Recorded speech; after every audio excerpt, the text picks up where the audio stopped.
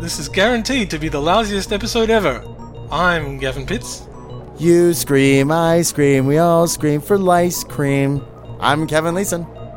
I'd like to be a bigwig, but I don't have the beard to be mayor. I'm Joe Fulgham. We go over this topic with a fine-tooth comb. I'm Torrin Atkinson, and this is Caustic Soda.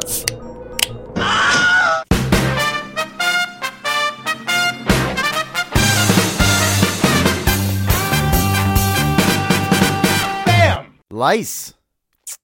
Lice is nice. Well, what kind of sound does a lice make? Oh, that's the sound of every bug, according to you. It's true. It's true, though. Gavin? Can't deny it. Gavin Pitts, our guest spurt for today. He could deny it. How do you? What do you think lice sound like? Well, they don't really sound much like anything unless you listen to pop culture, and then they're sort of like kind of thing. What about snicky snack? Sneaky snack. What about yum yum yum yum yum yum yum? A lot of that. Of course, the singular for lice is louse, which is from Old English loose, which is from Proto-Germanic loose, and from Pre-Indo-European loose. Okay, so they're very open about their sexuality. Yeah. So, and they all mean louse. So we've been talking about lice for quite some time. Shocking. Uh-huh. Indeed. And Theraptera is the scientific name. Theraptera. Oh, it sounds like a dinosaur. It does. Yeah. Ther just is an old word meaning louse, and aptera just means no wings, so they're wingless. So wingless louse. All these like super old words for lice means that we've been living with lice for quite some time, perhaps? Pretty much. Uh-huh. Probably ever since we, kicked the cave bears out and said that's a good place to sleep for the winter. Uh-huh. I Precisely. totally kicked a cave bear out this morning, in fact. Get out of my bed, you old cave bear. Leave the lice, though. I'm so sorry, Torrin's partner. I'm not going to name. The fear of lice is pediculophobia or phthiriophobia. How did I pronounce the second one? Did I do that one right? It's phthiriophobia? Yeah, with a P and an H. It's like the Lisper's worst nightmare. It's Theraptera. Is how I pronounce it. Yeah, okay. It sounds like Sylvester the cat had something to do with it. Phthiriophobia. Phobia. Louse is the common name for members of over 3,000 species of wingless insects of the 3,000? 3,000 species. Not just individuals. No. Species. 3 of which are classified as human disease agents. So only 3 out of the 3,000 actually affect humans directly. How many lousy lice do you suppose you could have on one single person? I guess it depends on the size of the person. Let's say an average person. Depends on the size of the person and how much clothing they've got on. Uh-huh. Well, let's say you, Gavin, and you're totally naked. And you how many lice can you have? How many lice can you harbor? That mental picture. Yeah. Yes, get a good, nice one. Probably up to, well, depending on, again, climate is a factor as well. I'd say several thousand. Whoa. Yeah, but at that point in time, you're actually going to feel them crawling over you, right? Oh, yeah. You are going to be, like, any sane person, when they got to that number, would, like, just shave all their hair off and get rid of them. Yeah, well, if you're naked, you've probably got a couple of hundred, but, yeah, when you're clothed, it goes up and up exponentially. I can't get a good night's sleep unless I can feel them moving all around my body. It's like a little massage. Like a tiny massage. Yeah, tiny massage. A friend of mine there are 2 types of lice. There's the Malophaga, the chewing lice, and the Alophaga. Not the Alophaga, the other one, the sucking lice. I'm gonna get to that. And a friend of mine who's a zookeeper was giving a health check to a peacock. Oh. And the peacock's lice decided it was time to abandon ship. And he had extensive body hair and a beard. Oh no. And needless to say, they found a new home very quickly, and he was running around the zoo screaming quite loudly. Peacock lice! Get away from me! He was saying he could feel them in his beard for like hours afterwards. Right. Now, but these are... He went and jumped in the tiger pool just to get some relief. That's right. And then he'd have a tiger infestation, which is a little worse than I've a got lice tigers infestation. all over me and lice. It's getting worse and worse all the time. I would probably prefer lice bites to tiger bites, but that's just one man's preference, you know? After seeing a thing on the internet a little while ago about some guy stuck his arm in the tiger cage, I think I would agree. Oh, yeah, I saw that too. Yeah, but tigers don't give you typhus. That is They just true. rip your head off. That is true. Lice are obligate ectoparasites of every avian and mammalian order except for monotremes, which include the platypus, And, you can, And the spiny anteater. Yeah. bats, whales, dolphins, porpoises, and pangolins. Oh, now what does obligate mean? it means they have to do it. Right. If they don't do it, they'll die. Like like a lion is an obligate carnivore. Right. You can't give a lion celery. Despite what I saw in Futurama. They're obligated to ectoparasite you. Right. Yeah. Yeah. Ecto meaning slime. I don't think ecto means slime. Oh. It means they're external parasites. They're on the outside of you. Tapeworm is an endoparasite. It's inside you. Oh, okay. So ectoplasm is plasma outside. So the ecto one is the outside one, and there's no endo one, which is too bad. The endo one is You the want- bed that they sleep in before they go down the fire pole. Okay. You want a Ghostbusters vehicle inside of you? Kind of. Oh, Well, that's the one they used to tunnel through the Marshmallow Man at the end. Oh, there you go. Yeah, the endo one is like that kind of with the drill at the front. Or, yeah, it's the tiny sub that they shrink down and inject into giant monsters in order to go to their heart, like the Incredible Journey. and it's called that because it goes in your endo. There you go. Female lice are usually more common than males, and some species are even known to be parthenogenetic, a form of asexual reproduction in which growth and development of embryos occur without fertilization. That's where the lady makes clones of herself. Yes? Yeah.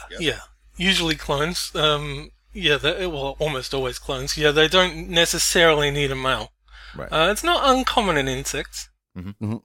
Lice are optimal model organisms to study the ecology of contagious pathogens, since their quantities, sex ratios, etc., are easier to quantify than those of other pathogens. Oh. The number of cases of human louse infestations has increased worldwide since the mid-1960s, reaching hundreds of millions annually. Is that because of the sexual revolution? He said worldwide, so Yeah. sexual revolution is mostly North America. No, I think it's just like something being parasitic and being very hard to get rid of, and so they kind of spread, right? Gavin? Yeah. Plus also people living in family groups and Yeah. close contact, and if they share clothes. And population density. Population density. As that goes up, you're more likely to bump into somebody who's got lice, so you're more likely to get lice. Well, and when there were only Or a peacock. only 100 million people on the planet, it was much more difficult for 100 million of them to be infested. Right. Whereas now we have They're also spread apart. Yeah, now we have 7 billion, so a couple 100 million, no big deal. Once again, the solution to a problem is stop making so many babies. Girls are 2 to 4 times more frequently infested than boys, meaning girls are dirty little fiends. Yeah. Children between 4... I always have to check under the breasts. Oh, really? Just all around the breasts. For Just lice. Always checking the That breasts is a for lice, curious They might be location on hiding the body. They might be hiding around the nipples somewhere. I just went gayer. I get what you're saying, but weren't we just talking about little girls? Yeah, no, we're talking about children between 4 and 13 years Oh, of I age. withdraw them. I withdraw my Yeah, statement. thank you. Okay. Which are the most frequently infested demographic. Primarily because they're dirty little fiends? Probably because, again, if they're in a school environment and things, they're in close contact. Girls are more And sherry. Some Some of them are named studies Sherry. have proved that some studies have suggested that it's particularly blonde girls have a particular attraction for parasitic insects like mosquitoes and things. So it might be the same thing of lice. It's Gentle unusual. lice prefer blondes. Oh, yeah. Little girls tend to have longer hair. Yeah, that might it's probably that. something It's else in probably the that climate. they have longer hair, and also, the congregation of any child, of course. So, when they're in a creche or whatever. So it's kind of like a And- Rapunzel moment. She's hanging her hair out of the tower so the lice can crawl up it. I wonder if there's going to be some change to that, because we're kind of seeing some modifications to gender norms these days, where like boys can just grow their hair long if they want, even when they're young kids. Their parents are being a little more open. I wonder if we're going to That's see like a in change. a small in those part results. of the world, though. It kind of that is, that's yeah. happening. Pretty I'm wondering niche. if in those populations, if we're going to see a difference. Maybe. Yeah. Perhaps. Lice Or in a scientists hippie get on it. commune in the 60s or 70s. if Yeah, there were yeah. Lice rampant. Dirty hippies. Do you call a lice scientist a patheroraptologist or something like? What was the name?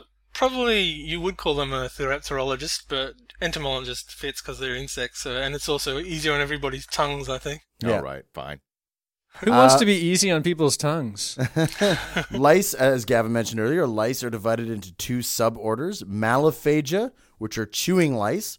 Obligate parasites of birds, which primarily eat feathers and skin scales, do not feed on humans. Oh. And So what Anoplura. about the peacock? What about the Well, peacock? they weren't eating him; they were just crawling on him. They were just waiting for him to pass closer to another bird. Yeah, they weren't going to set up shop. They were just taking a ride. Okay. They're like, abandon this ship, it's going down. Get on that iceberg.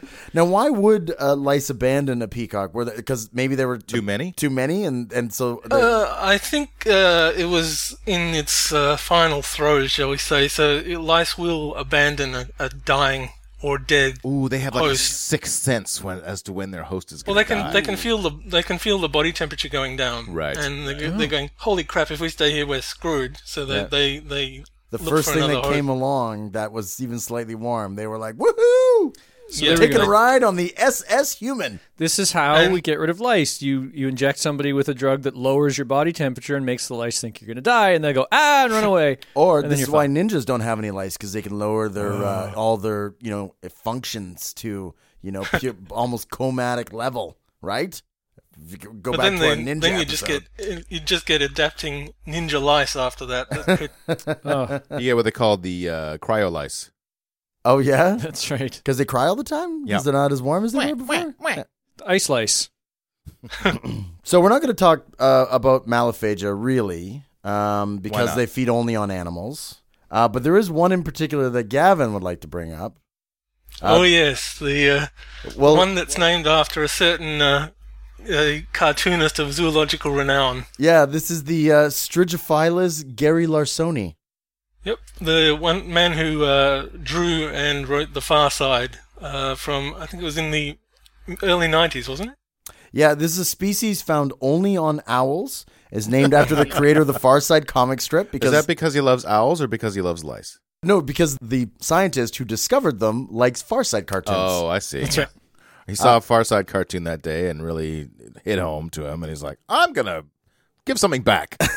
In response, when he was alerted to the honor, Gary Larson stated, "I considered this an extreme honor.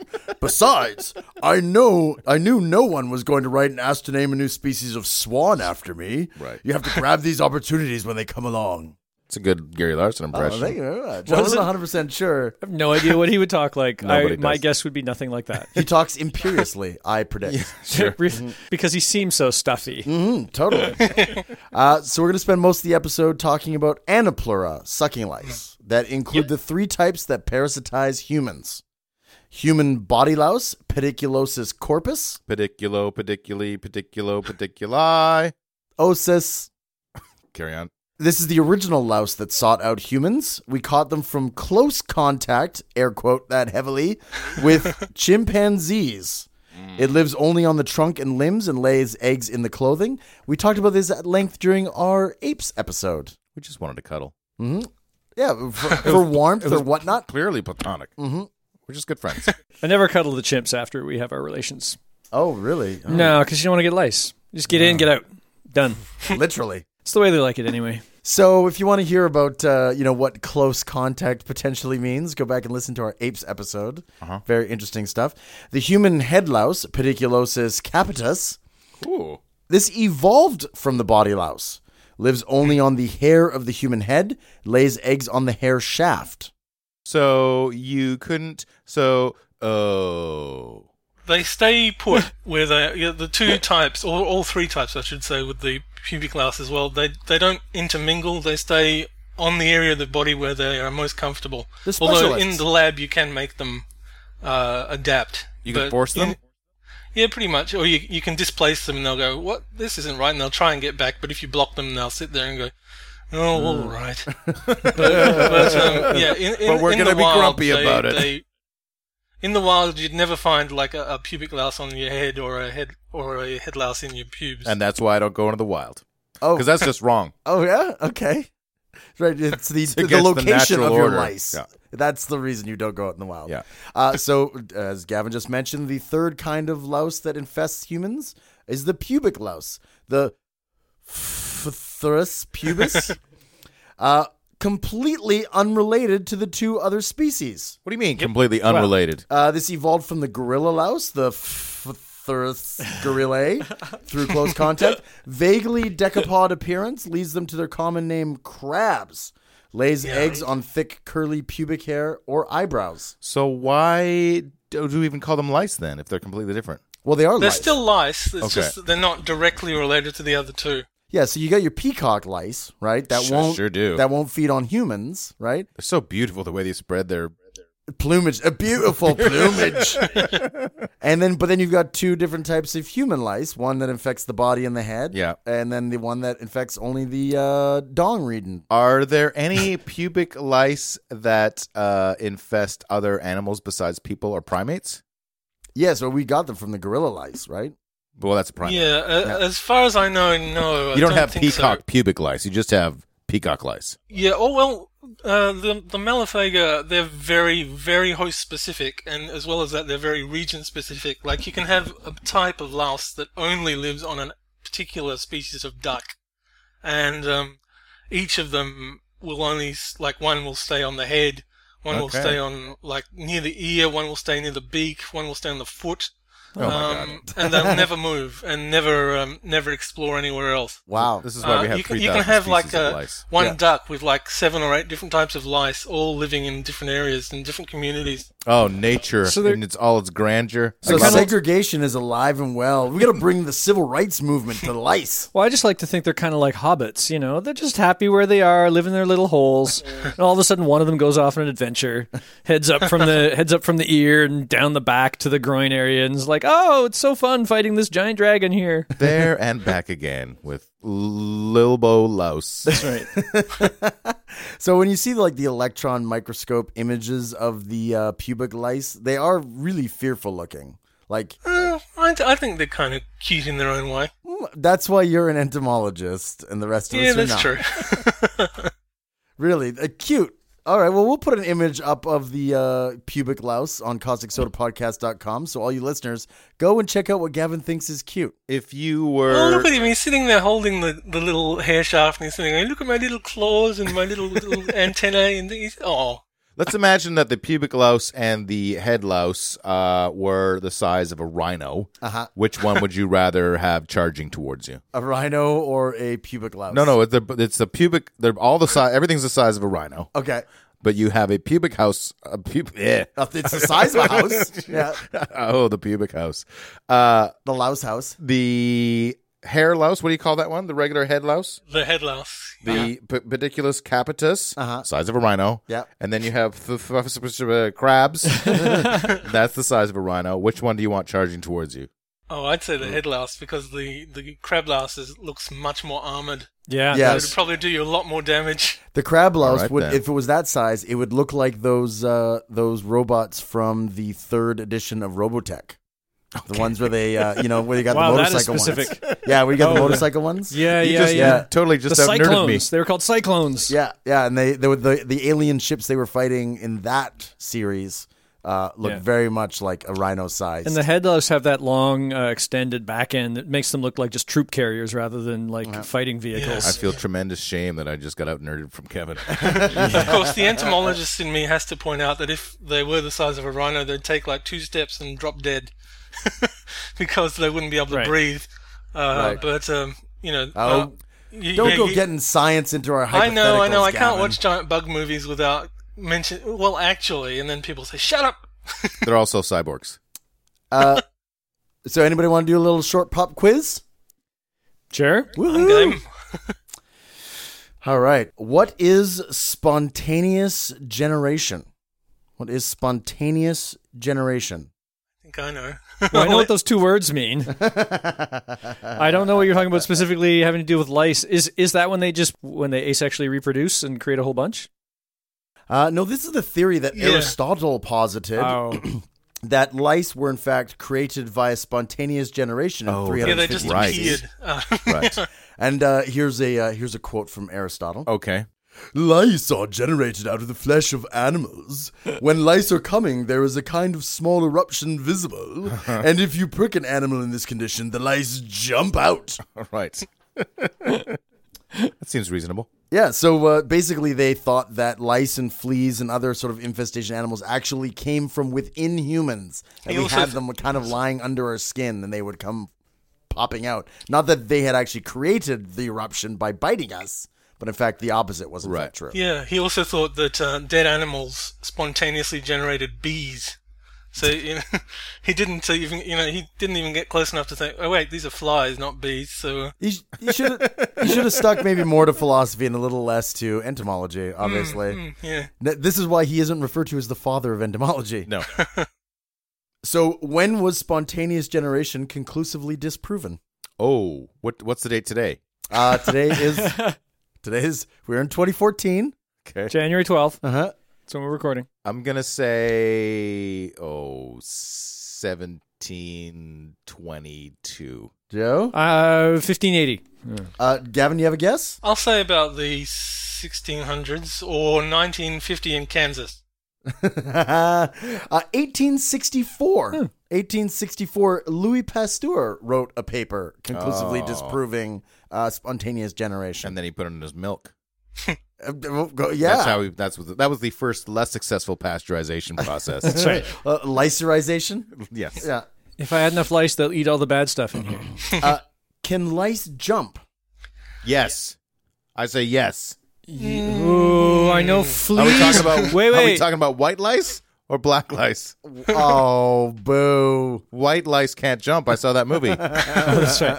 I think lice can't jump. I think we're getting them confused with fleas and ticks. Yeah, they can't jump, but there's certain aspects of the head lice that makes it look like they can, but they can't. Oh, but they can skip. Like a stone across water? No, like Well, no, tra-la-la, tra-la-la. If you're next to someone who's like in a bathroom, you're like got both one person has lice, the other person doesn't, and you're combing your hair.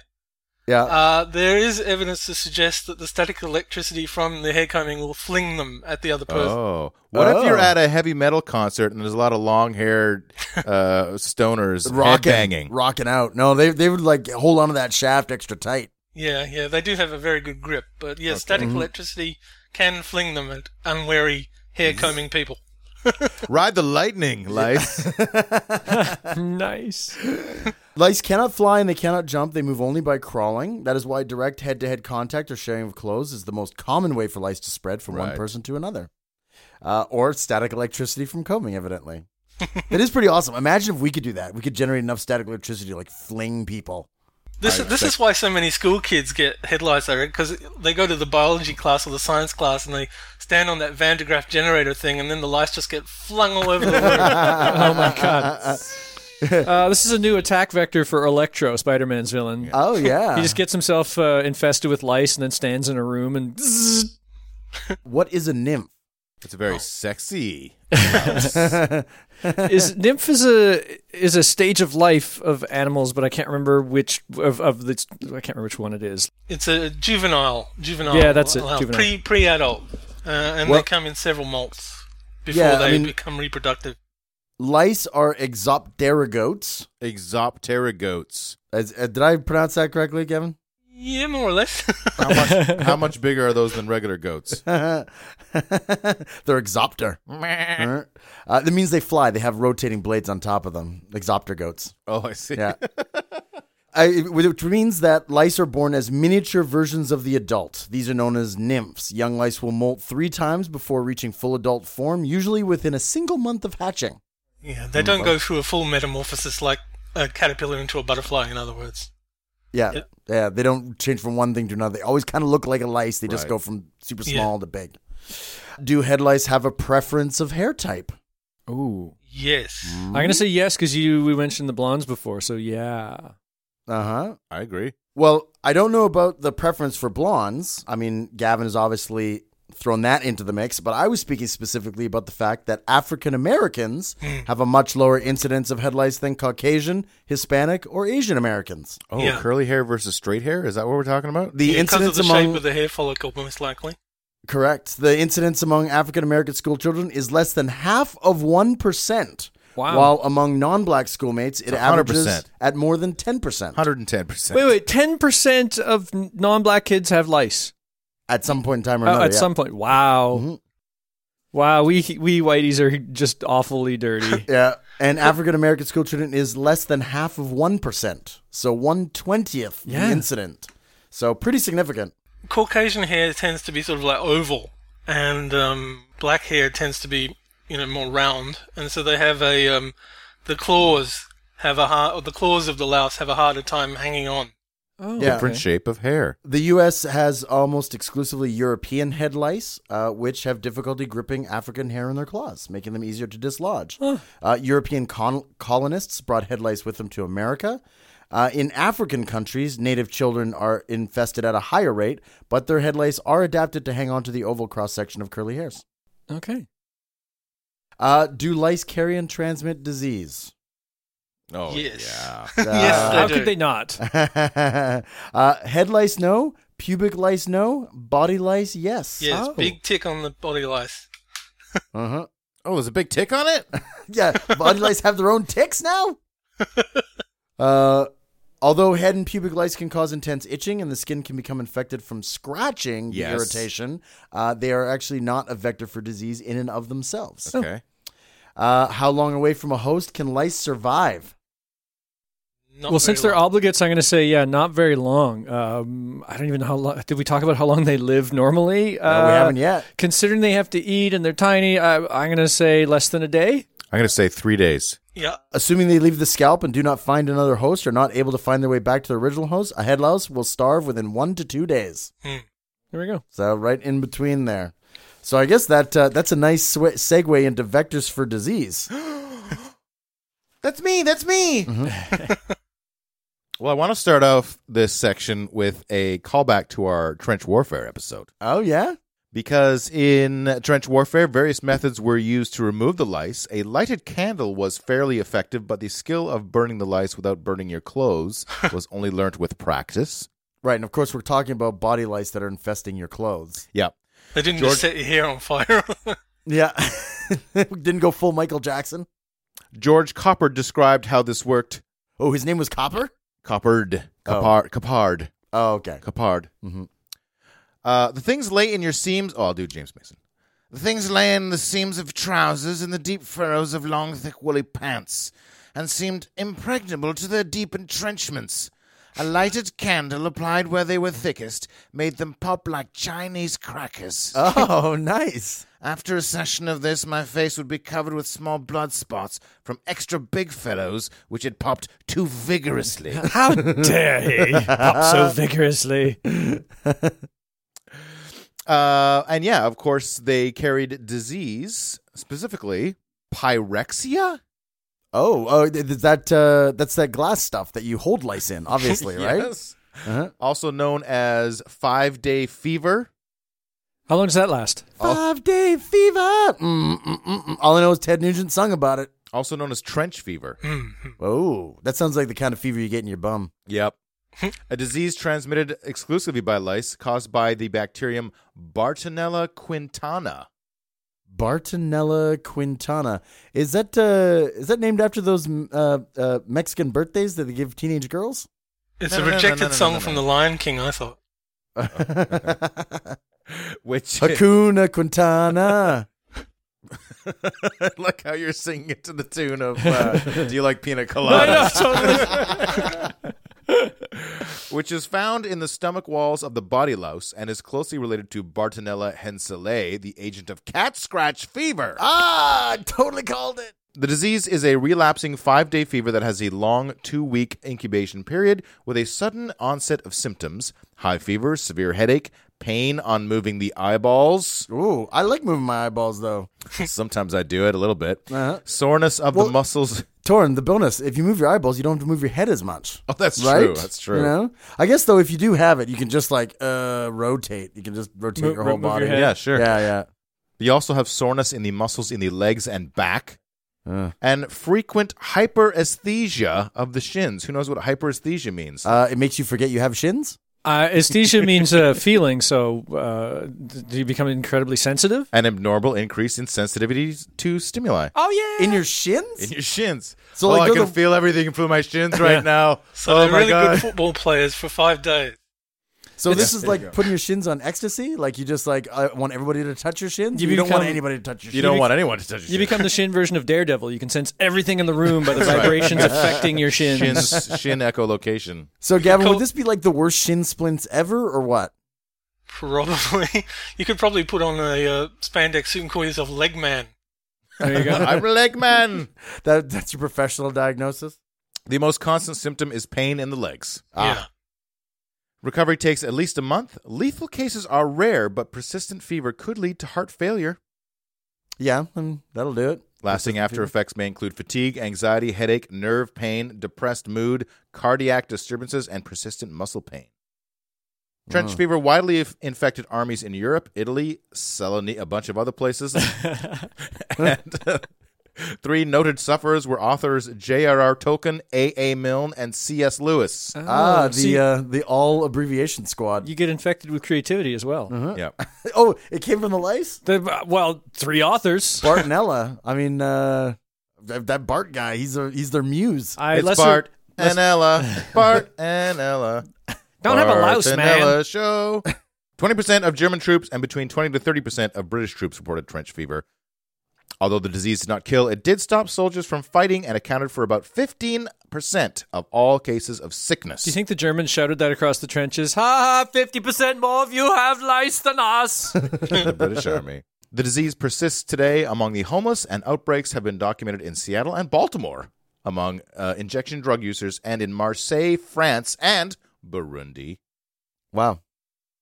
So pockets. Yeah. There's pockets of trench fever still going around.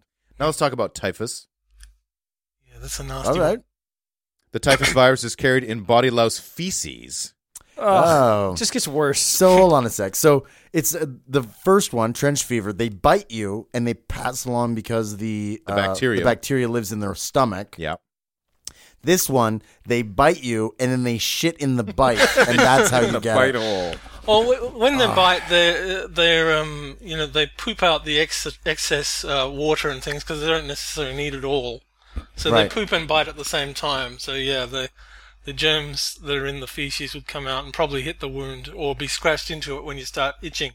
All right, everybody, be perfectly honest. Have you ever eaten on the toilet? Yes. You have eaten on the toilet? Of course I have. Sometimes you're in a hurry. Have you ever eaten on the toilet? Not Probably. in a million years. Probably. Gavin? Listen, No it's not way. regular. This is not a regular thing. But once in a while, you're like, you gotta go to the bathroom. You gotta get that food down. You gotta get out the door. So once in a while. So you've done this more than once? I'm not taking count. I didn't do it this morning. Right. Well, you've done it more than once. I have a little chart by my toilet. Yeah, a Little calendar. What am I gonna do? Infect myself with something? I don't know. I can definitively say that I have never eaten anything on the Some toilet. of the food I Same here. eat I tastes haven't like either. crap anyway, so it doesn't really matter. And I wipe after. Like it's not like I'm wiping and then grabbing the sandwich and eating it. Sometimes I'm just sitting he's got down. the sandwich in the wrapper, Yeah. and then he doesn't want to. He's too lazy to get the toilet paper, so he just finishes the sandwich, and wraps his bum with the sandwich wrapper. This is called efficiency, Torin. I agree. I strongly agree. I strongly disagree, and I think Gavin's on my side. If you're in the woods, you don't even have a toilet. You can eat your sandwich out of the bag and then poop in the bag. No Torn likes to do that. Call back to our feces episode. Poop in a bag. Also, when you're eating while something's going in while something's coming out at the same time, it makes you feel like really part of the universe. Circle of life. Canadian men just suddenly became somewhat less attractive. Gavin, we're not all like these freaks. Yes, this is true. I totally am, Gavin. Stop hitting on me. I'm going to start calling you people lice. Louse number 1 and louse number 2. The typhus virus is carried in body louse feces and is transmitted when the louse defecates on a host and the host scratches the bite, which introduces the feces and the virus into the wound.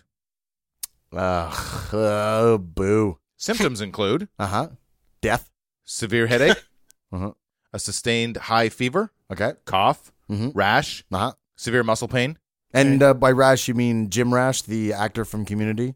Yeah, he might show up. Yeah, you can show up and There's just a chance. start that is cracking super- jokes at you. I don't even know. Who does he play? He plays the dean. Oh, okay. Yeah. I mean, he's great. I didn't He's know. an Academy Award-winning writer. Okay. He's fantastic. I didn't know that. I'm gonna get typhus right now. Just because you want to meet I'm Jim Rash. starstruck. That guy's hilarious. Also, Community's back, and holy crap, it's been good. It's been really good. Yeah. Severe muscle pain, chills, confusion, Oh, I'm confused as why I feel so shitty. stupor, Mhm. sensitivity to light, Ooh. Well, you have typhus right now, Torn. Delirium You've got persistent typhus. and death. Two of the endless.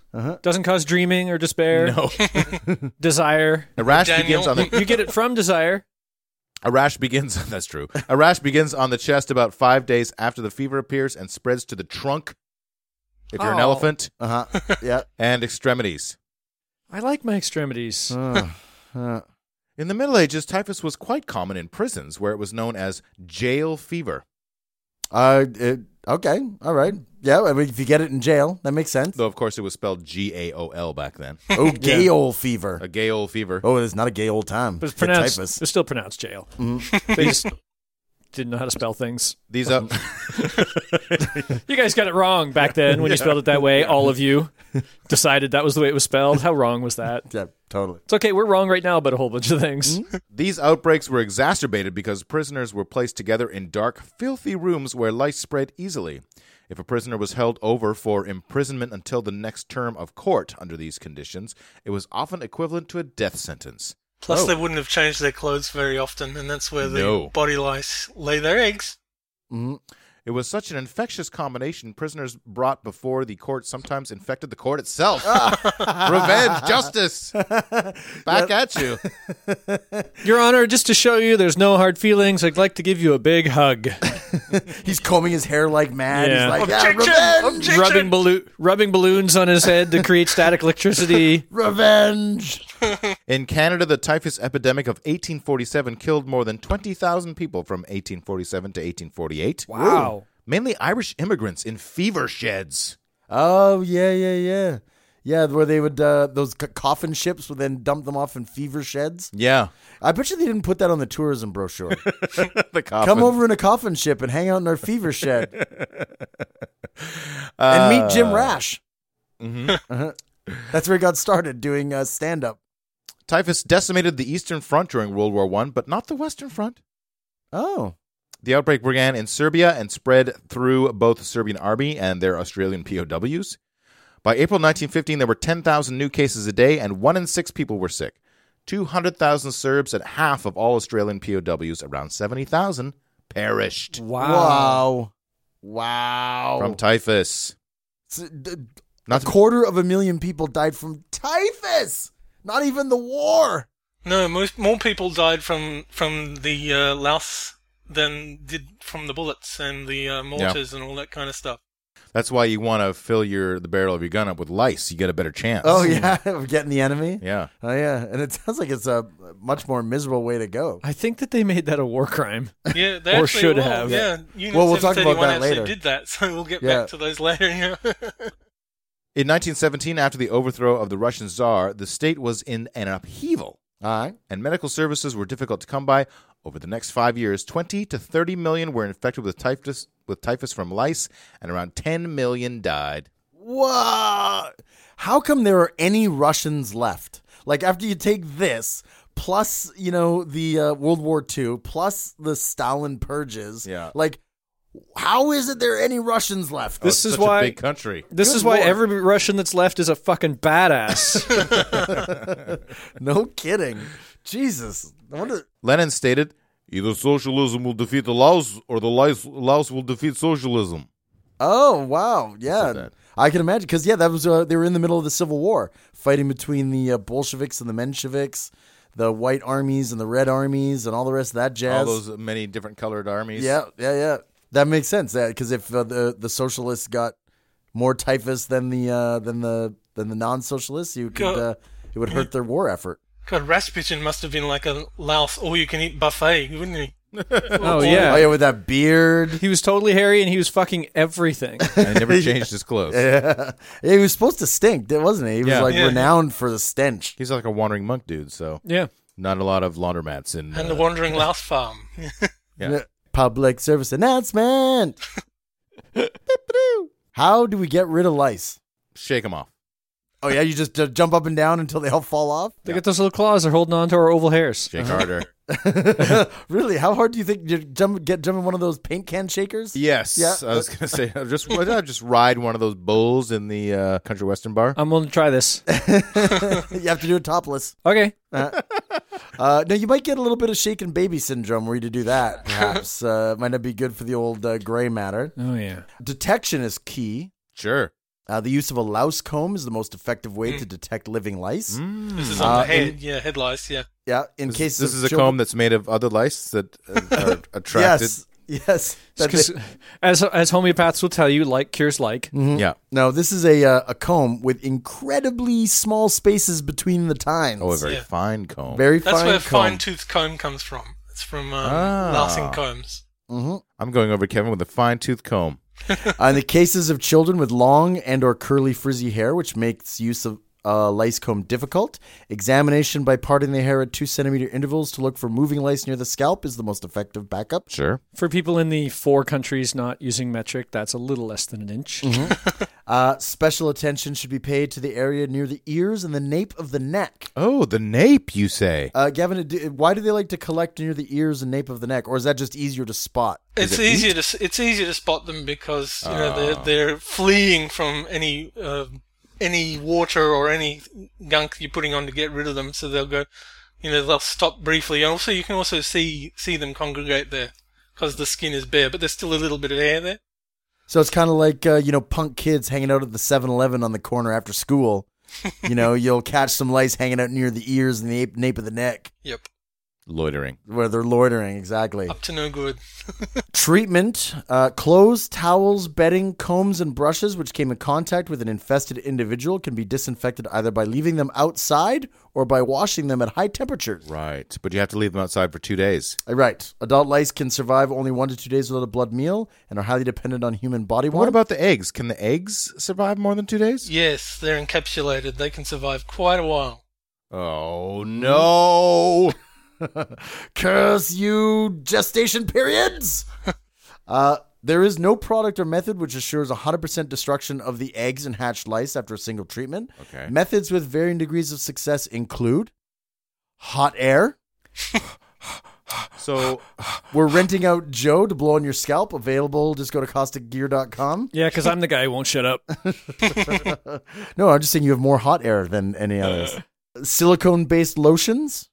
Oh. Natural products. Tea tree oil is found to be the most effective natural ingredient in laboratory tests. Tea tree. I know, who'd have thunk there's finally one of these natural kind of remedy sources of things that actually does stuff. Yeah. Tea tree oil, who knew? Well, most medicines come from natural sources. Yeah, and they're not hard to get. I mean, you're pulling off the tea bags anyway, right? Yeah. And then just squeeze the tree and get some oil out of it. Yeah, exactly. Just ring it out. Yeah. Shaving of the infested area. Very effective in getting rid of them. Done. Nothing left to hang on to. You still got hair on your head, Joe. That's not what I'm talking about. And chemical treatments. All effective treatments require a twofold process of killing adult lice and the eggs, which need to be manually picked off one by one in order to ensure all live eggs are removed. Manually picked off lice eggs? This That's is where why the lots term of people just go for the shave. They just go shave Yeah. the head. Yeah. Yep. a lice egg is called a nit. Right. So this is where the term nitpicking comes So from. 'Cause nitpicking you have is to be good. super precise and fastidious. Right. But it's become a negative thing. I would like somebody to nitpick me if I have nits. Yes. But generally, you don't want people to be nitpicky. Stop being so nitpicky. I had the Nitpicker's Guide to Star Trek, the book, for a while. Oh. Really? So everybody on Star Trek has lice? Space lice. Yep. It's those tribbles. Yeah. Those nasty tribbles. Many home remedies have been... Many home remedies have been disproven, but Sure. some people still think that Like they giving work. it the evil eye? Well, I'll give you a couple of examples. Okay. Washing your head with vinegar, washing your head with isopropyl alcohol, washing your head with olive oil. These are things that don't work. These are things that do not work. Okay. That don't seem to have any effectiveness whatsoever, but for some reason, some people Yeah. think that they I work. remember an outbreak we had at school when I was in primary school, and they used kerosene. Washing with kerosene. Hopefully the teachers weren't smoking at the time. Oh, you know, I love the, because you guys in Australia are a little bit, ahead of the curve when it comes to tough. So, like, slapping the cigarette out of your classmate's hand, right? Now, did that work? Was kerosene something that would work? Well, it pretty much took the entire layer of skin off your head. So I think, the lice came with it. Yeah. Nice. Yeah. Your hair, your scalp would just kind of slough off. Yeah, sometimes the cure is worse than the disease. But this is my personal favorite home remedy. Yes. Slathering your scalp with mayonnaise or melted butter and covering it up with a shower cap. You want to saute the lice. I'm saving this for my sandwich later on today. Yeah, for your louse sandwich, Yeah. right? Always goes good with mayo and butter. What if they like mayo? Nobody likes mayo. This blood needs mayo. I love mayo. Gross. Oh, can you imagine? It's like lice, like kind of backstroking through the mayo. Oh, Sing a yeah. little song. Soothing, yeah. There'll be food around the corner. Food around the corner. Can you even imagine like how much you would stink by leaving like mayonnaise on your head for a couple of days trying to like drown out these lice and it doesn't work? And all the nicknames you'd have. Oh yeah? Like what? Mayo head. Mayo comes to brain. mind. Mayo brain. Sandwich scalp? Yep. They could just call you a dip. Oh, nice. You dip.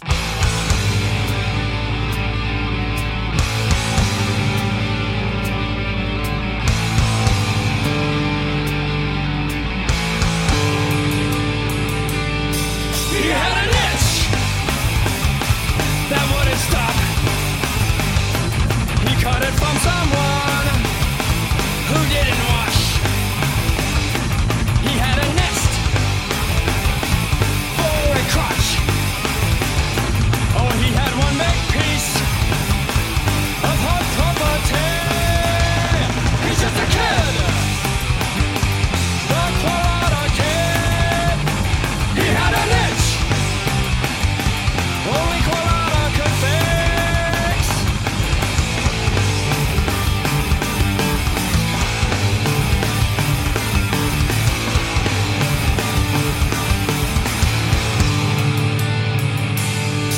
He was afraid to drop his pants. He was embarrassed by the nasty rash, 'cause it was in the shape of a rivet to lay. His penis was his scratching paws. He's just a kid, the Colorado kid. He had an itch only Colorado could fix. He's just a kid, the Colorado kid. He had an itch only Colorado could fix.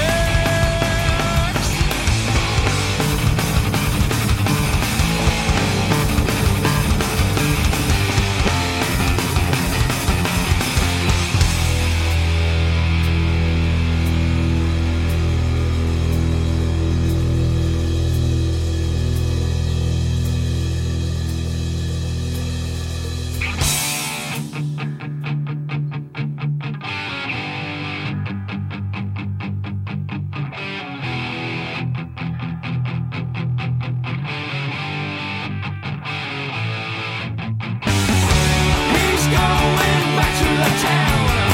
He's gonna hunt that creature down. He's gonna pull his panties down and eat those crabs for lunch. He's going back to the town. He's gonna hunt that creature down. He's gonna yank his panties down and eat those crabs for lunch. He's a kid.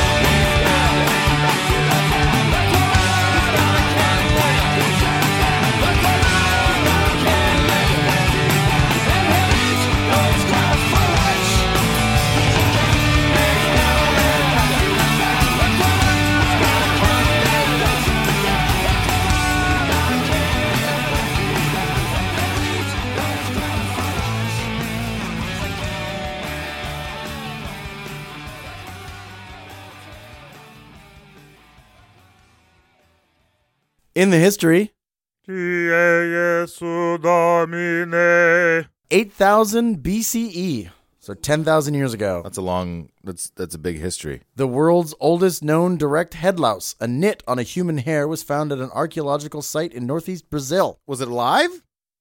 I suspect not. What is the lifespan of your average louse there, Gavin? If we're talking that it's on a body, probably a couple of weeks at the most, I would imagine. Right. So 10,000 years would be beating the average by quite some margin. Yeah. Unless it was sucking the blood of, I don't know, George Burns or something. He's like the Highlander of the lice. I was thinking Ra's al Ghul. Maybe there's like a very tiny Lazarus pit on the guy's skull. or Vandal Savage for the DC fans. Uh-huh. Well, Ra's al Ghul is also DC. Or Vandal Savage for the more obscure There you go. 1536 BCE, the earliest known written record of a louse treatment. The Ebers Papyrus recommends taking a mouthful of warm date meal and water and then spitting it on the skin. Date meal. Uh-huh. Yeah, here, have some food. You know what? I took a girl out for a date meal the other day, Yeah? and she was kind enough to make out with me afterwards. And then you did some spitting on the skin? Yeah, then I chewed up and spit it on her skin to make sure she didn't have lice. Good. 1200 BCE, the Chinese start using mercury and arsenical compounds to control body lice. Good idea. Well, that would control the lice. Yeah. Cures everything you got. Yeah, Yep. it The only controls. thing it doesn't cure is death. The body temperature is lowering rapidly. Look, the lice are going. 430 BCE, Herodotus describes how Egyptian priests prevent lice infestations. Ooh, wonder how Herodotus sounds. He sounds like Yoda. The priests shave themselves all over their body every other day, so that no lice or any other foul thing may come to be upon them when they minister to the gods. When you do Yoda but don't do the backwards talking, it's just Grover. It is just Grover. Well, then Herodotus sounds like Grover.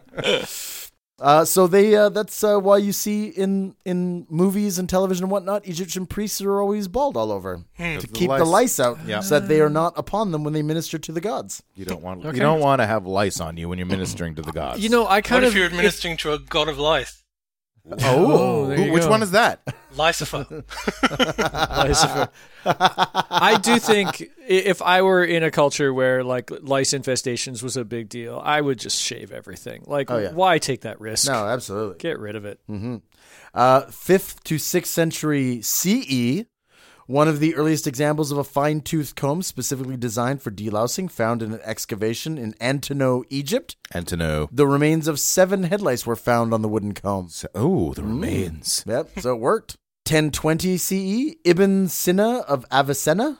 Well, that's hard to say 3 times Ibn fast. Sina of Avicenna. Ibn Sina of Avicenna. Ibn Sina of Avicenna. Described the use of mercury against lice and scabies. At the same time, he also reported observations of chronic mercury toxicity.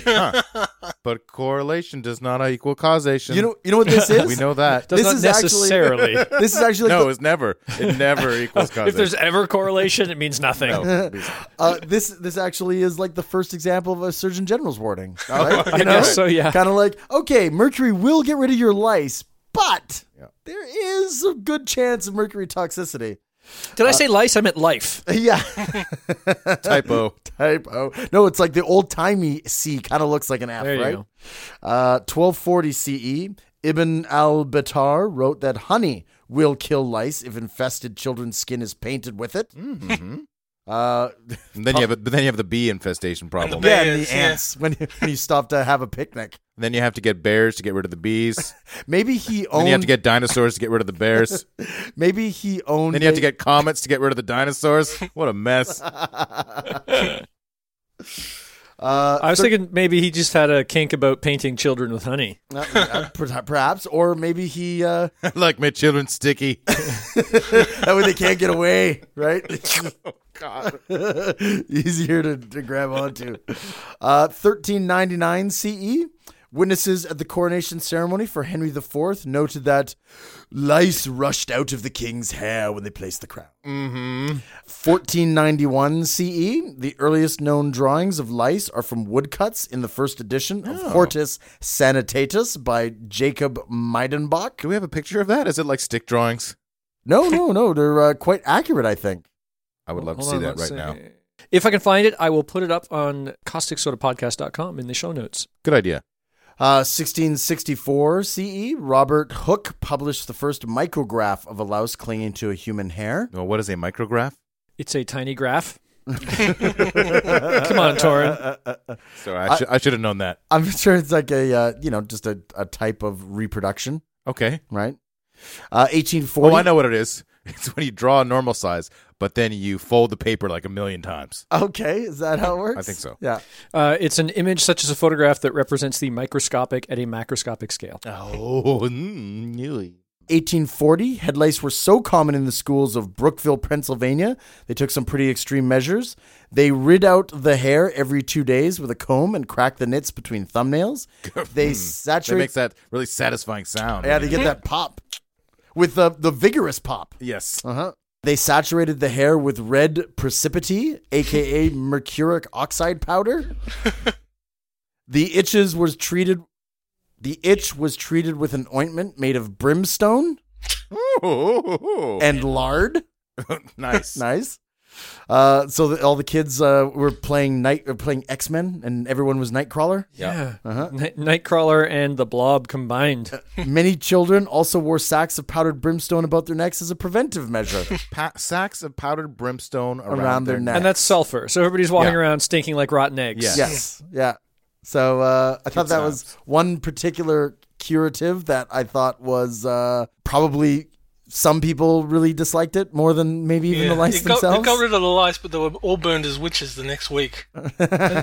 This is like less than 200 years ago. We live in such a good age that we don't have to walk around with rotten egg stench sacks around our necks. Around your neck, like literally right under your nose, right? But the great part is I could just go around farting all the time and no one would notice. Oh. No one would call me on it. Glass half full guy over There here. you go. Yeah. I wouldn't even be wearing the sack full of brimstone. I'm just like, Yeah, I got brimstone all over the place. Yeah. Got my own supply. Torrin's It's in the my pants. weirdest optimist I've ever known. He's only optimistic about horrible things. Well, what about the sound though? How would you pass off the sound of the fart? Oh, I didn't think about that. Oh, They don't have Maybe lard he- in their ears, though, wouldn't they? Torrin would make sure it made a bamf sound so everybody thought he was just teleporting. Bamf. 1864, this is the year Louis Pasteur wrote his paper conclusively demonstrating this theory of spontaneous generation was wrong. His Right. paper won a contest sponsored by the French Academy of Science. Hey, we're celebrating 150 years of that paper Yeah, right now. Absolutely. 2014. 1945 to 1975, because of the widespread use of DDT in the United States, for a period of about 30 years, head lice outbreaks were quite uncommon. Woohoo! Yay, DDT! Bring it back. Unfortunately, after 1959, DDT usage in the U.S. declined greatly due to increased insect resistance Oh, and poisoning. Yeah. yeah. Let's not forget the poisoning. So I want to flash back to the Middle Ages because they had some very interesting philosophies and theories about lice and louse infestations. Did you realize that some European doctors actually thought that lice had a health benefit? Oh, Yeah, such as? Well, they used lice in medieval medicine to treat maladies such as epilepsy. Okay. So, you start having fits or whatnot. Lice! To the lice brigade! Charge of the Lice Brigade. They used it to treat malaria, Okay. right? Okay. So, caused by mosquitoes, cured by lice. They use them for people who are suffering toothaches. I think that. Okay, would, no. I think this is more of the kind of like, oh yeah, your arm hurts. Well, let me punch you in the stomach, right? This is like, give you something worse Yeah. than the thing that you're actually I'm suffering just from. trying to think of if the remedies to all these things are lice. You have to have like a shelf with a jar full of lice, except you can't because they have to exist on the human body. So you have to have like a kit or something. Yeah. I'm Well- the guy who holds all the lice on me. No, you Well, just all take the a people lice back comb. then were pretty much rife with the things, so I don't think you really had a shortage of lice. Let's put it that Yeah. way. You just walk out on the street corner and say, I'll give you a tuppence for a comb of your hair. Right. And then you just like comb it and there's like 8 lice on it. And then you just comb them into the We other need guy's this head. for the guy with the malaria across the street. Yeah. You would think that the doctors would notice that people with epilepsy and malaria and toothaches already had lice on them. So how could it be a cure? Not enough. Jaundice was treated when a dozen lice were crushed and mixed into a glass of wine. Okay. So they crushed the lice Okay. and had you drink them. I thought you were going to say they crushed the lice and then you just smeared it over your body to cover up the yellowing with red.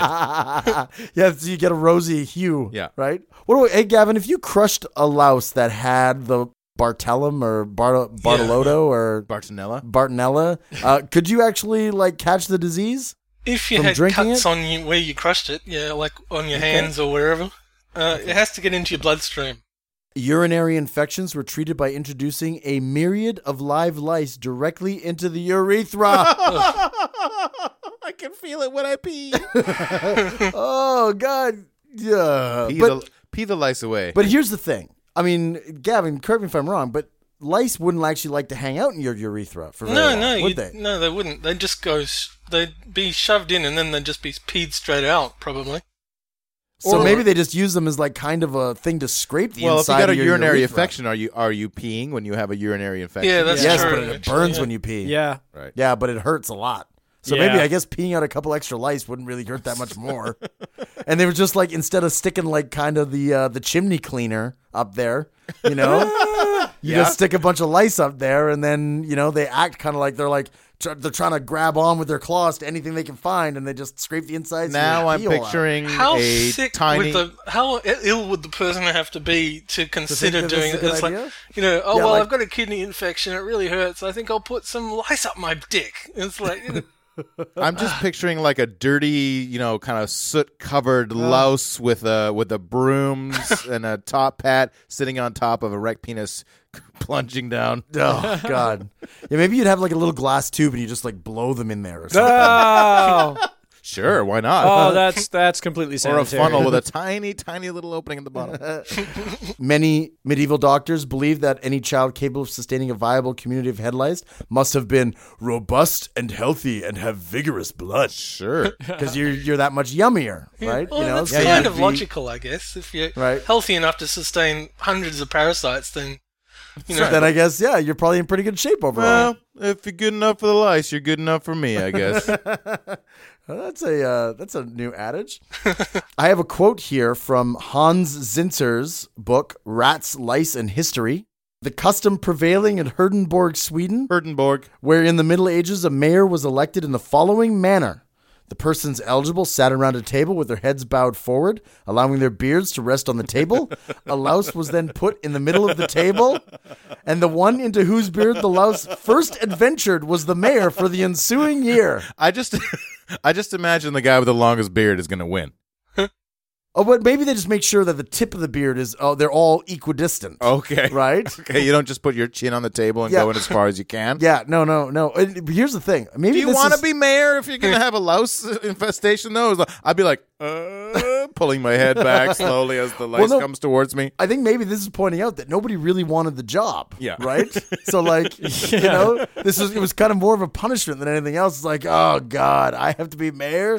Ugh. Bring forth the municipal louse Yeah. of choosing. One louse, one vote. You could do a lot worse than choosing politicians in this day and age then using this method. And then you have that awkward session where they put the louse in the middle and it just kind of sits there. Come on, let's go. I got to be somewhere at 6. I don't think there's any danger of that, Gavin, right? I mean, a louse is going to make a run for the border once he's put in the middle of a table, If we right? try to update this to make it gender neutral, what are women going to have to put on the table? Uh-oh. Oh. Well, hair. Oh, yeah. Yeah, well, no, we could just start doing this with pubic lice. There you Yeah, go. there That's you what, go. that is Everyone put their junk on the table. that is where I was thinking of going. I love this. I think we should bring it back. This will be the first instance of our powdered wig segment Oh, that yeah? we will now have in every show. Okay. All right. Perfect. Is that going to be the thing we're going to do when we do a TV show? We're all going to wear powdered wigs. Yes. The peruke, Okay. a.k.a. powdered wig. Okay. All right. So another name for a powdered wig. I like it. I'm wearing a powdered wig right now. It's just not on my head. I thought it was a Oh. chess reference at first. Peruke? Yeah. I killed him per the rook. Yeah, was it really bad? Started to gain popularity as a result of syphilis. What? By 1580, the STI had become the worst epidemic to strike Europe since the Black Death. An infinite multitude of syphilis patients clogged London's hospitals.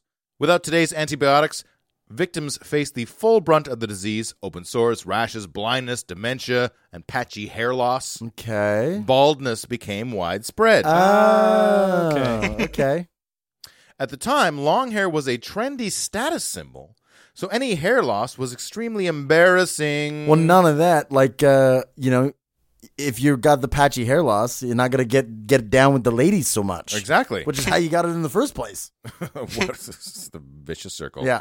When Samuel Pepys' brother Mm-hmm. acquired syphilis, Peeps. Sour Pepys' brother. We've had that corrected several times. Where's my Peeps? Oh, there he is. Hey, Sam. When he acquired and required syphilis, Samuel wrote Of his brother. of his brother, What does Samuel Pepys sound like? Where's he from? Did you just know Mel Europe? Gibson. Gibson. Don't make me try to do an Australian accent in front of the Australian. An Australian racist form. accent. I just thought I was going to be angry. He's English. You could do James Mason again. Oh, I'll do. He was a naval administrator. I'll do Gandalf. Okay. Bilbo Baggins! If my brother lives, he will not be able to show his head, which will be a very great shame to me. That was fantastic. Wow, hold on Well a second. done. Samuel Pepys is upset, not that his brother is dying of syphilis, but because his hairless brother, would be of great shame to him. And will not be able to show his head. Good Lord, Yeah. what an egomaniac. Peeps. Where's my peeps at? Yeah, well, his brother is definitely not one of his peeps, obviously. Basically, wigs were considered a shameful necessity. Okay, all right. This all changed in 1655 when the King of France started losing his hair. Louis XIV was only 17. What's 17 in Roman numerals? XVII. Was only XVII when his hair started thinning. Worried that baldness would hurt his reputation, Louis hired 48 wig makers. What? All right. Five- For one big wig? Yep. It's the world's greatest wig? 5 years later, the King of England and Louis's cousin, Charles II, did the same thing when his hair started to gray. Both men likely had syphilis. All right, okay. Well, BTW. Because kings got to get it on with lots of ladies. Yep. That's why you're the king. Yeah. That's why I'm the king. Courtiers and other aristocrats immediately started to copy the two kings, and the style trickled down to the upper middle classes. Europe's newest fad was born. Trickle down of course, 'cause Wigonomics. if the kings are the only ones in the court wearing wigs, they kind of stand out like a sore thumb. They probably kind of threw the stink eye at the lords and ladies like, don't you think my wig is cool? Right. It's the coolest, isn't it? As opposed to this Right. sign of shameful syphilitic fever, right? True. Mm. The popularity of perukes remained for much longer than most fashion trends because they were also a practical solution to another common problem, head lice. Full circle. Head lice were ubiquitous, and nitpicking was painful and time-consuming. Yeah, I can imagine. Wigs meant lice stopped infesting people's natural hair, which had to be shaved for wigs to fit, and camped out on wigs instead. Delousing a wig was much easier than delousing a head of hair. Right, yeah, of course. Yeah. You could just send the dirty headpiece to a wig maker who would boil the wig. Oh, I thought we were going to put in that paint can shaker again. Just have them flung to the four corners of the room, right? And remove the nits. So they would take the wig and then boil it. Yeah. Oh, yeah, that would take care of the lice, wouldn't it? Boiled wig. And then make a delicious soup. Can you imagine how I bad got a some wig boiled stock wig, for you right here. a boiled wig would smell?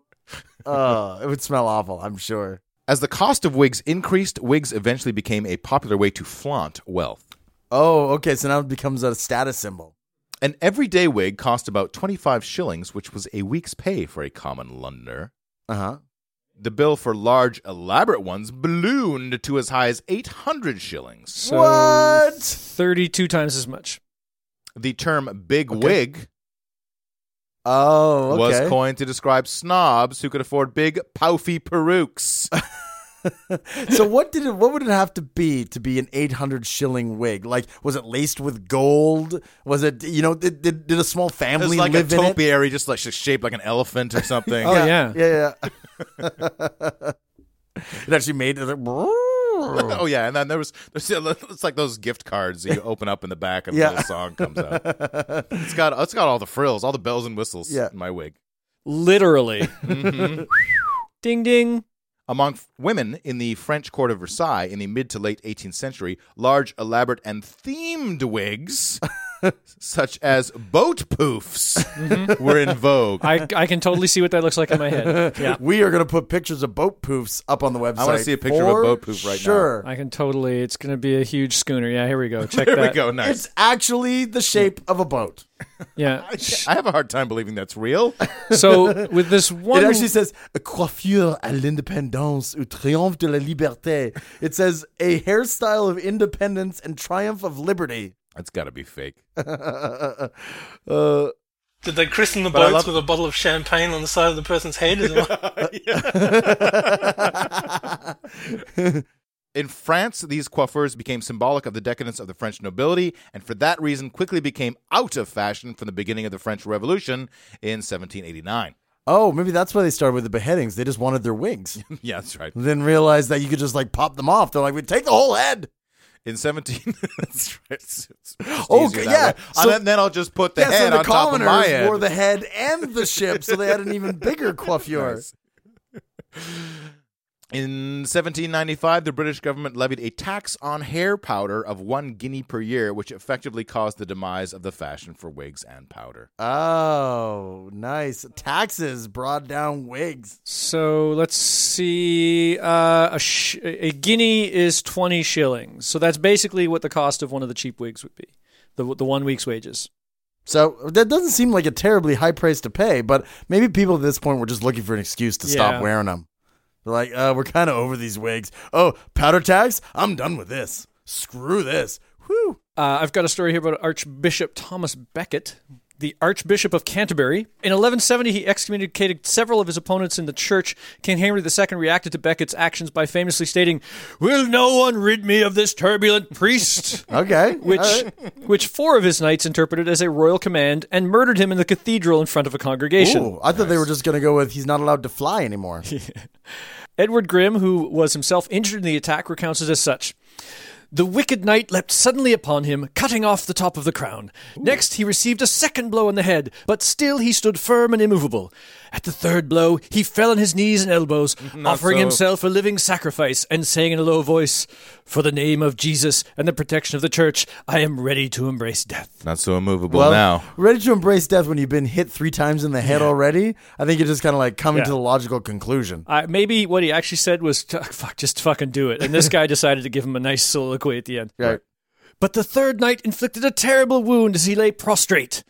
By this stroke, the crown of his head was separated from the head in such a way that the blood, white with the brain, and the brain no less red from the blood, dyed the floor of the cathedral. Oh, yeah. Yeesh. White brain and red blood. You got a nice pink paint going on there. Oh, yeah, okay. The same clerk who had entered with the knights placed his foot on the neck of the holy priest and precious martyr and scattered the brains and blood about the pavements, crying to the others, "Let us away, knights! This fellow will arise no more." Wow, you actually scattered the brains. That's kind of like... Just to make sure. That's like the medieval version of, I tell my boys, put 2 in the brain. I always put 1 in the brain. The archbishop wore many layers of clothing, and when monks of Canterbury removed his vestments, they discovered he wore a hair shirt infested with lice and riddled with maggots. A hair shirt. The skin on his chest ripped to shreds. As they prepared his body for burial, the cold English air stimulated so many of the lice occupying his hairsuit that it, quote, boiled over them like water in a simmering cauldron. Oh, God! Well, I know for a fact you wear hair shirts. It's kind of like a flagellation thing. Like it irritates the skin and kind of rubs it raw. So and all hair that shirt stuff. is not a euphemism for anything. No, it's not. You didn't have a full Baldwin. That's right. Hair shirt is a garment or undergarment made of coarse cloth or animal hair worn close to the skin. It was used in religious traditions to induce discomfort or pain as a sign of repentance and atonement. So maybe It's like being covered with beards. So yeah, but yeah, really bristly beards. Yeah. But so maybe he felt like he didn't delouse or demaggot. Yeah. Because obviously the maggots were in his wounds. I'm guessing so. But it's keeping his wounds actually clean, right? Of infection? Yeah. Sure. Yeah. Well, they do that today. He right? wouldn't get gangrene because they'd eat it. Yeah. I imagine like a hair shirt would feel like after you have a haircut and you just don't ever get out of that shirt that you had your haircut in With all the little scratchy bits. Scratchy, Yeah. tiny. Yeah. Only times like 10,000. So maybe he felt like leaving the maggots and the lice in his vestments was part of like the flagellation process. Yeah, absolutely. I think absolutely. Probably that's he true. didn't even know there were maggots in it because he wore like 9 layers of clothing and they almost never took them off. Right. So I'd be surprised if you even knew that he was infested with maggots. You could have like a human child in there and you wouldn't know it. Yeah, pretty much. Hey, where'd that altar boy go? I don't know. I'm just dragging around your coattails, right? Yeah, maybe whenever you What's that noise? when one of his layers of clothes got infested with lice, you just put like another one on. Right? Yeah. It was God, like, it's so fucking hot in here. Open a window. it's like the Stay Puft Marshmallow Lice House. The Stay Puft Marshmallow Archbishop. Yeah. No, I mean, like, this is pretty insane. Yeah. Yeah, like if you had like when you started to die and your clothes boiled over like water from a cauldron, you had to know that you were crawling with lice, right? Yeah, Like, and he had a name for each one of them. oh, you know what? I bet you if he sat down, it would have like felt like he was in a massage chair. Right? Just like the constant undulation underneath his clothing, right? Just like, it just maybe felt like the hands of God were constantly massaging him. Right. Ugh, this makes you want to puke. Well, we can, out of the Middle Ages into the modern era. Gavin, you have a story from delousing stations in World War II that you wanted to talk about. Indeed, yes. Because once the front found out that lice were causing the typhus, they treated them with various insecticides, and it was very regimented. So this is from the account of a Private James Brady of the British Army in World War II. I think World War One. Yes, he was captured by the Germans and put in a prison camp. So Right. here we go. Oh, so this is actually the German delousing Yes, this is process. German delousing rather than British. So are you going to do a German accent or a British accent? Oh well, he's a British prisoner, so I'll do the traditional caustic soda terrible accent, but I'll do a British one. Yes, Um, perfect. Fashioned out of some ancient farm buildings as high-roofed barns on the fridge of the camp, it was manned by a forbidding horde of untidy Hun, garbled in long off-white short-sleeved gowns, each armed with odd collections of gadgets: hair clippers, scissors, razors, safety and otherwise, scrubbers, hand brushes, loofahs, sponges, rough-hued towels, huge blocks of disgusting-smelling soap, and large canisters of equally evil-smelling disinfectant. Although the joint looked like something designed by a demented Rube Goldberg, and people by a gang of mentally disturbed sadists intent on inflicting injury to any of us in sight. Furthermore, each of them had a horrible grin on their face. We did not like the looks of this one bit, but it turned out to be quite a comedy. Suddenly a giant of a fearsome-looking Hun guardsman screamed out the one word we all understood: "Strip!" Then, at a signal from this giant, the good-natured torturers descended upon us with something akin to glee, with their rusty, dull-bladed clippers and shavers first, until with the swish of a whisker we were reduced to the bald bareness of our birthday. The scene was bizarre in the extreme and not lost on those of us with a sense of the humours. But that was only the beginning. A few shouted words of command from the senior officers, and we were ushered shivering with cold into the main building and shunted through a badly lit maze of narrow, duck-bordered corridors and cubicles, where for a further full 30 minutes we were drenched with fountains of hot and cold water from every angle, steamed with jets of scalding vapour, soaked, submerged in cauldrons of slimy oil, bombarded with torrents of water again, battered with rough towels, branched with canvas sacking, finally propelled headfirst into a huge bath of soothing water before being disgorged, pink, panting and steaming, into a barn-like room, there to be handed over with our uniforms, now stiff and hot from the dry heat ovens, and stinking of disinfectant, which reminded me of the ablutions at another horrible camp I was at on inspection day. It may be said that as we recovered our breath and dressed ourselves in our clean lice-free uniforms, everyone felt there was a good deal to commend German delousing methods. It was the nearest approach to bliss in captivity we'd experienced, and we could only concur when the German orderly smiled at us and said, "Ist gut, ja?" Pink panting and steaming kind of sounds like a series of porno movies. Yes, well, the photos accompanying it are rather revealing, shall we say, of lots of young soldiers getting naked and paddled. So, well, here's the question. On the German side, is lice duty considered a punishment, or would some actually kind of find it entertaining? yes. Some of them might have liked it During the monotony of war. a little more than others. No, the actual, because it couldn't be seen gone as out a and got punishment lice duty. on purpose. Oh, you've instead of scrubbing pots, you're going to go to the delousing station and delouse British soldiers. What if you're just the guy at the end who says, "It's good, yeah"? Yeah, that's the one plum job at the end of it. Jumping forward a little bit to World War II, Unit 731 was a covert biological and chemical warfare research and development unit of the Imperial Japanese Army during the Second Sino-Japanese War and World War II, 1937 to 1945. It was officially known as the Epidemic Prevention and Water Purification Department. Oh. So, sounds good, right? Yeah. In 1932, General Shiro Ishii, chief medical officer of the Japanese army, was placed in command. Ishii organized a secret research group called the Togo Unit Togo. for various chemical and biological experiments in Manchuria, China. Oh. Ishii proposed the biological and chemical experiments on the grounds that Western powers were also developing their own programs. Sure, they're doing it, so we got to do it. That's right. We wouldn't do it otherwise. No. No, absolutely not. Test subjects were gathered from the surrounding human population were referred to euphemistically as logs. Okay. This term originated as a joke because the official cover story given to local authorities for the facility was that it was a lumber mill. I see. So they had to collect logs for the lumber mill. Right. Those wacky Japanese and their senses of humor right before they commit genocide. The test subjects were selected to give a wide cross-section of the population and included anti-Japanese partisans, common criminals, political prisoners, as well as people rounded up for suspicious activity, heavily air-quoted on that one, Okay. including infants, the elderly, and pregnant women. Although I can't think of anyone more suspicious than infants. Yeah, I know. It's like I they're have to crying all agree the with time. that. What are they crying about? You know? And babbling in that code language of theirs. Yes, exactly. What are they hiding in those diapers anyway? Goo goo, ga ga ga, goo goo, ga ga ga. Yeah, it's Morse code, right?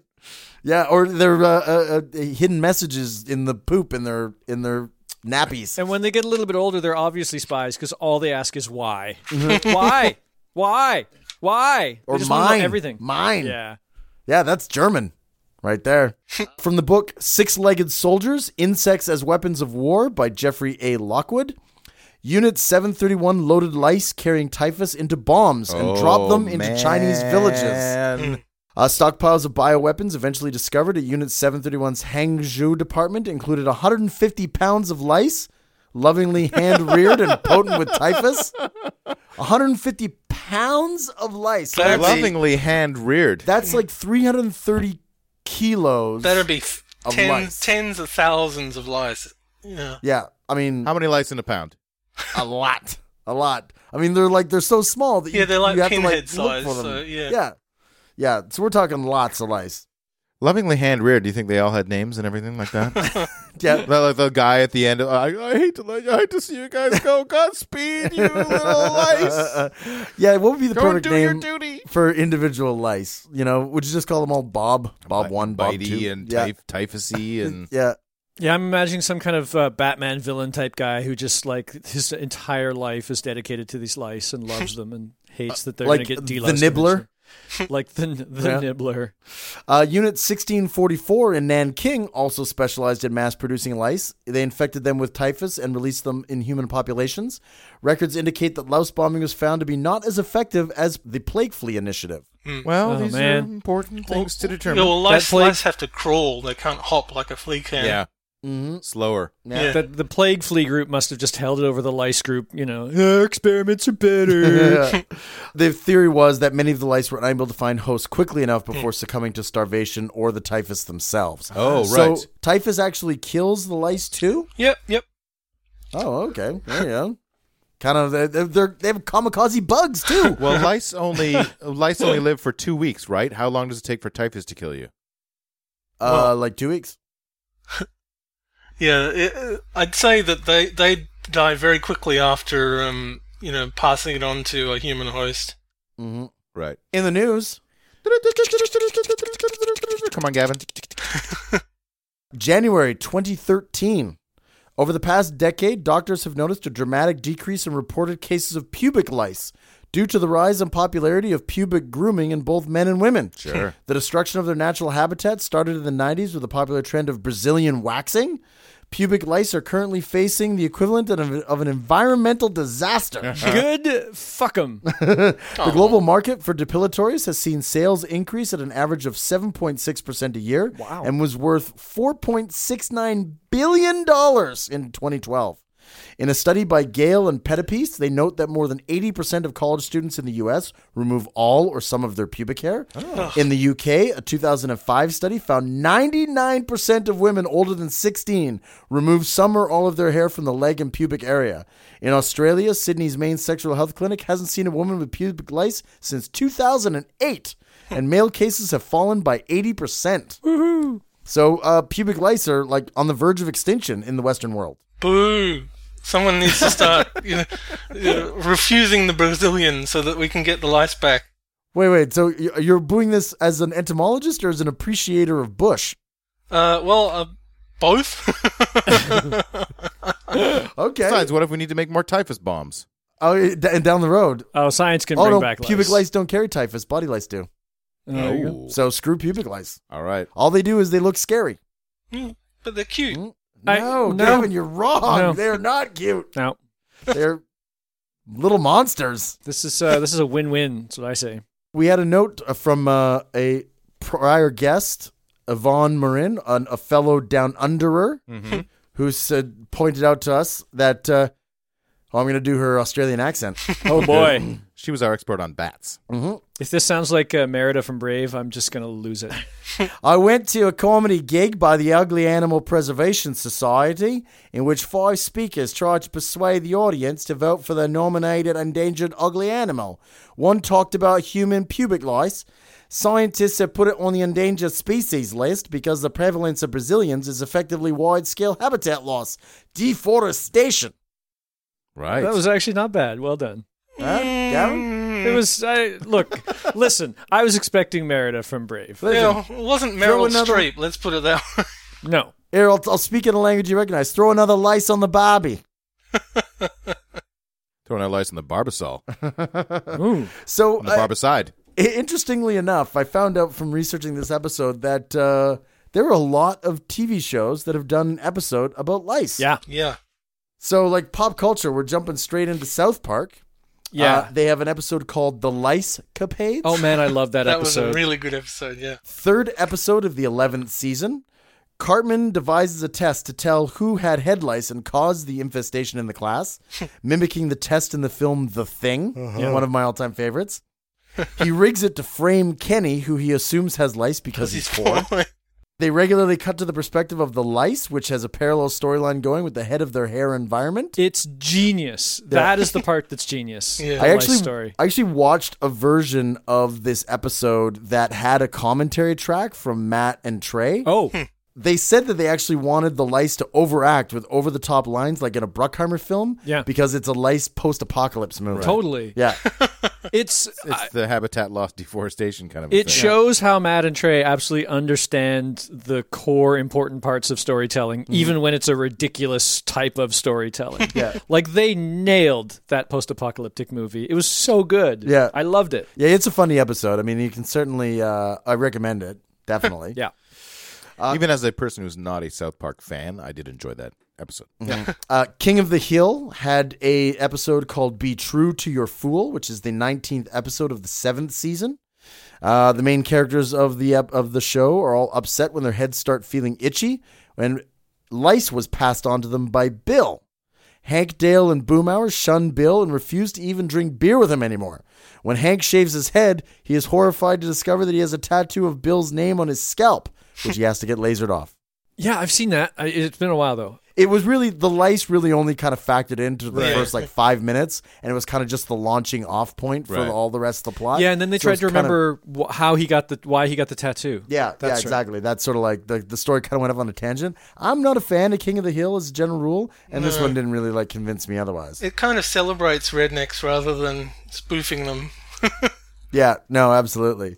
One of our listeners, Jesper Myfors, pointed out.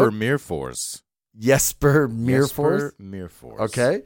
Pointed out that one episode of the U.S. Office has an episode called Lice, in which Pam gets lice from her daughter Cece and brings them into the office, but lets Meredith take the fall while Dwight vows to destroy the parasites. Dwight dons a hazmat suit, but accidentally exposes himself to a hallucinogenic bug bomb that causes him to faint.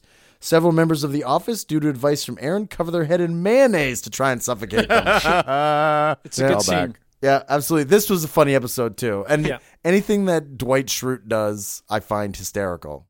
So when he bug bombs himself Yeah. in the conference room, Yeah. it's pretty hysterical. I laughed out loud by myself in my house, so that's always a good sign. I'm a big Office fan. Yeah. So Gavin Pitts, always a pleasure, my good man. You Indeed. know, you bring that flavor from down under that we appreciate so much for all of our listeners from the other side of the globe. It's a refreshing eucalyptus flavor. It's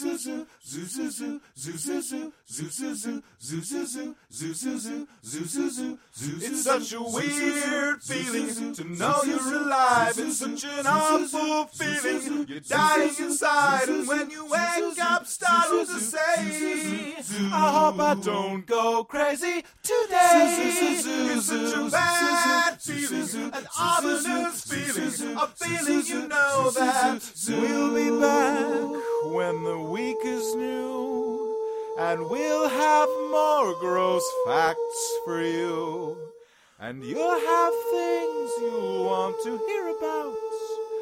We will too.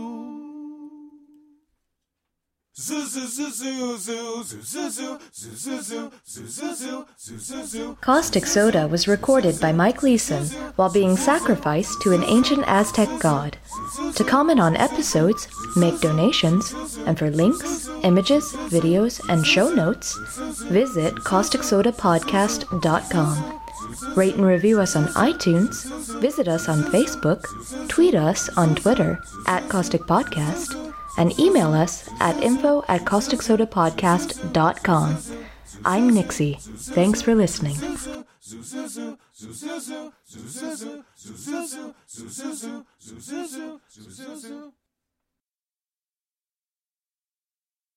Bilbo Baggins!